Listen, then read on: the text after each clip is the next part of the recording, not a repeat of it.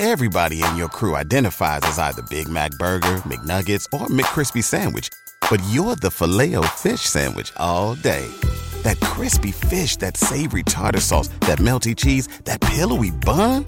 Yeah, you get it. Every time. And if you love the Filet-O-Fish, right now you can catch two of the classics you love for just $6. Limited time only. Price and participation may vary. Cannot be combined with any other offer. Single item at regular price. Ba-da-ba-ba-ba. 3, 2, 1, 0. Hello. Welcome to Episode 219. How your car relates to your finances. Hey Money Clan, a warm welcome to the Chain of Wealth podcast. I'm your host, Dennis O'Brien. And I'm Katie Welsh. So Katie, fun episode today, short and sweet, all about a little car issue you had. Yeah. Car issues are, I think, the worst. And on top of it, it made my driving experience harder. And I don't like to drive to begin with. So it's been a day. So before we dive into today's show, if you guys haven't already, don't forget to hit us up on Instagram. It's at Chain of Wealth on Instagram. We have a question for you. We'd like to know how you listen to Chain of Wealth. Do you listen at 1x speed, 1.5x speed, or 2x speed? Let us know. It's at Chain of Wealth on Instagram. All right, Kate, you ready to dive right in? Yeah. Fantastic. Let's do it. Welcome to Chain of Wealth. Here's your host, Dennis, inspiring you to begin your journey of financial freedom.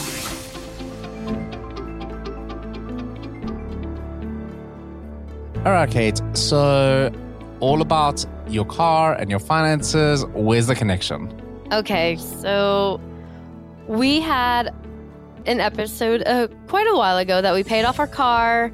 And Woohoo! Yeah, it was great. And I'm probably jinxing myself here. Our car, that little Golf VW, she's like a little dream. I love her.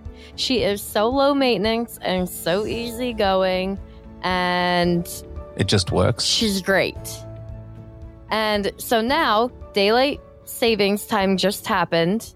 And now it gets dark here in Virginia. I swear, till at 4:30.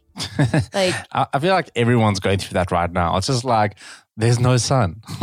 You have to wake up super early to actually enjoy a bit of day. So, and it's terrible because I don't like driving in my regular life. I really, as much as I love side hustling, I know what an easy opportunity for me to Uber would be.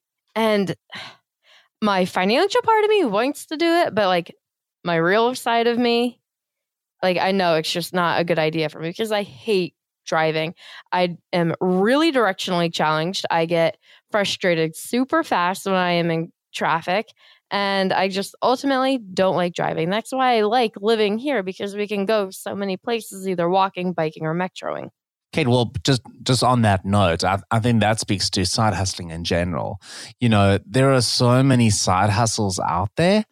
And you don't have to do them all. You just have to find ones that you like to do, because side hustles that you actually enjoy doing, there's more chance that long term you're actually going to stick with them. Mm-hmm. And they're going to really move the needle because you stick with them. And over a longer period of time, you end up making a substantial amount of money. So just anyone listening out there, find side hustles that you're interested in. Yeah. Or you will hate your life. Anyway, So I know I got off onto a tangent. So how it relates to money and your car. So I was, all this time I have been driving in the day. I've been driving kind of in the evening. And it was my car knew when daylight savings hit. And my one headlight decided to go out. But not only did it decide to go out, it didn't decide to go out in the morning. It decided to go out in the evening when I'm driving home from work. But it gets better. It knew even more so that it decided to go out when I was driving home from my tutoring job.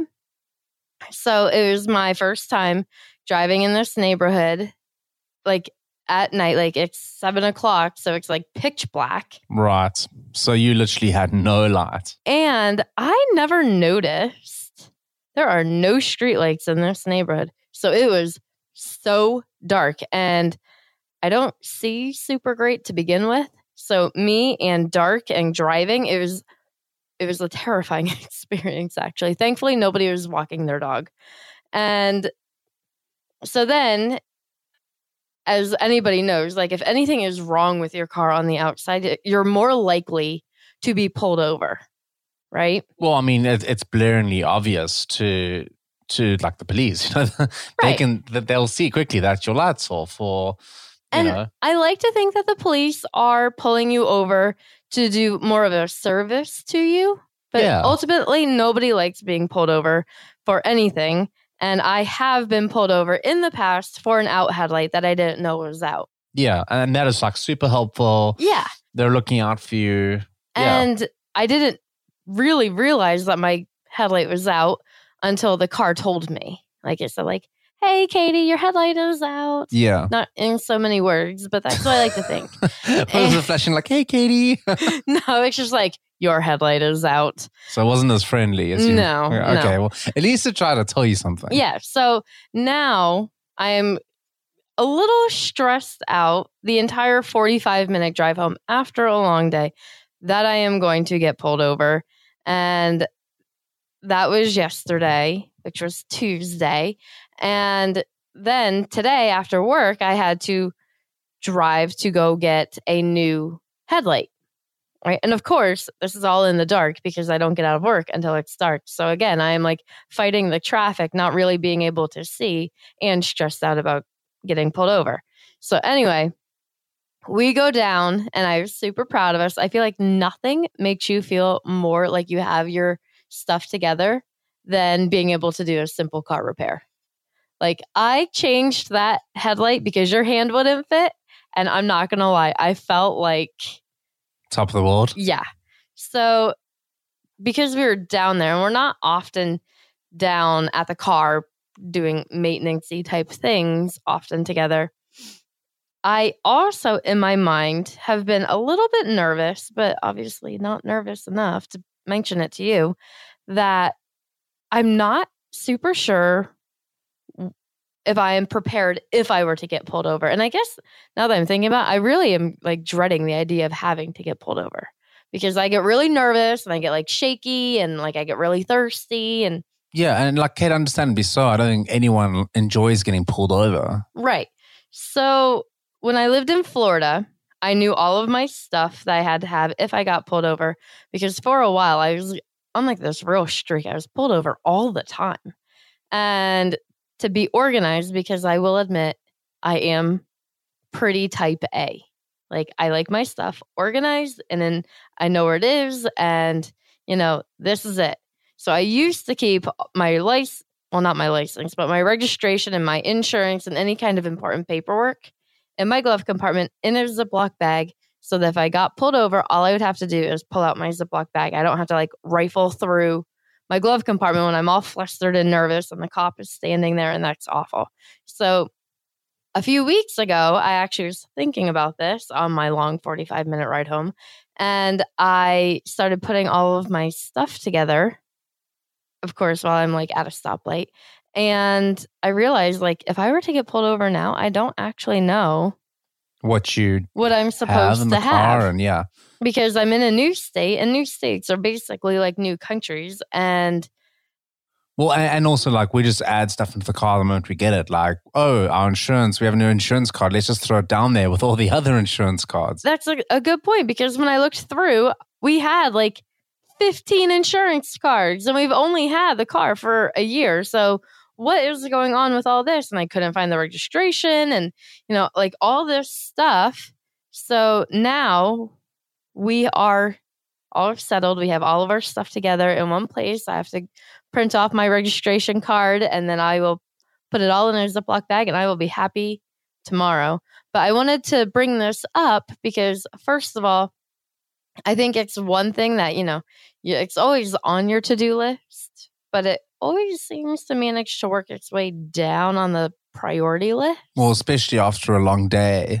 Yeah, but it can be really expensive if you don't have if you're not prepared. Yeah, if you don't have your stuff together because, even if you do have your car registration or your insurance or something, but you just so happen to accidentally leave it at home for whatever reason. It's going to cost you, You're going to get a ticket. You're going to get a ticket, and it's going to not be cheap, and you're going to be in a bad mood. It's going to ruin your whole day. Yeah, and it's just, I guess what I'm really trying to just get to is being proactive instead of reactive. And we just talked about this in the kitchen before we started recording, is it makes your life so much easier. Yeah, Kate. And I'd love to dive into the finance aspect of how this can relate to your money right after we just take a very small break and say a very big thanks to our sponsor. Kate, our sponsor today is Masterworks, which allows ordinary people to invest in blue chip art investments. You know, Dan, I think this is such a cool idea because typically whenever you think of investing in art, you think of the people who are like super duper wealthy, like multimillionaires. And now regular old Joes like me and you can invest in, a Pablo Picasso or a Monet or, other huge art name. Yeah, Kate, it really is a great opportunity. And at Chain of Wealth, we talk about the importance of diversifying all the time.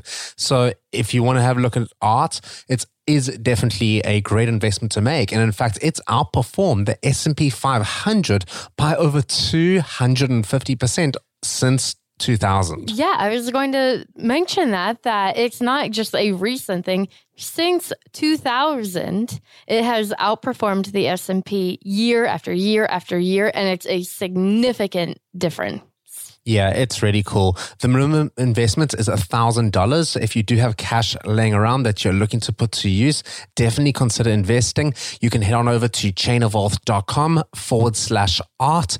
That's chainofwealth.com/art. If you use that link, you will skip the wait list of over 17,000 people. So definitely check it out. And if you want to invest in art, this is definitely where you want to go. So, Dan, how about you explain a little bit how being prepared can relate to your finances? Sure. Kate, I'm so glad you brought this up because it really has a massive impact. And, just the same way that you were being prepared and you were thinking, oh, what happens if I get pulled over? What are the consequences going to be? If you sort of take this approach in your money, it gets you on the right side of things. Like, as an example, starting to plan for retirement at a young age, by making that small change that it's so easy to overlook and it's at the end of the long day and it's the last thing you want to be doing. If you're a little bit proactive instead of reactive, being like, oh, damn, I have to retire in 5 years' time. I don't have any money saved up. If you're proactive and you start planning ahead, you're able to get behind the effects of compounding and your money starts working for you. And over a long period of time, it can have a massive, massive, massive difference. And in doing so, you're able to make your money work for you. And also when it comes to stuff like planning for stuff, like a purchase of a house, a purchase of a car, whatever it is, you're able to actually save up a lot of money for a down payment. And you save on things like such as PMI. And they say, Kate, cash is king. And at the end of the day, if you are able to pay for something in cash, you're in a much stronger bargaining position. Yeah, for sure. I remember when I was trying to buy my first house, my mom always said that to me. And I don't know, I was like 28 years old, and it was the first time I had ever heard that phrase, cash is king. And it's true. When you are trying to put a down payment on something like a house, like you said, yeah, putting down 4% or 5% they'll take it. It's acceptable. Right, yeah.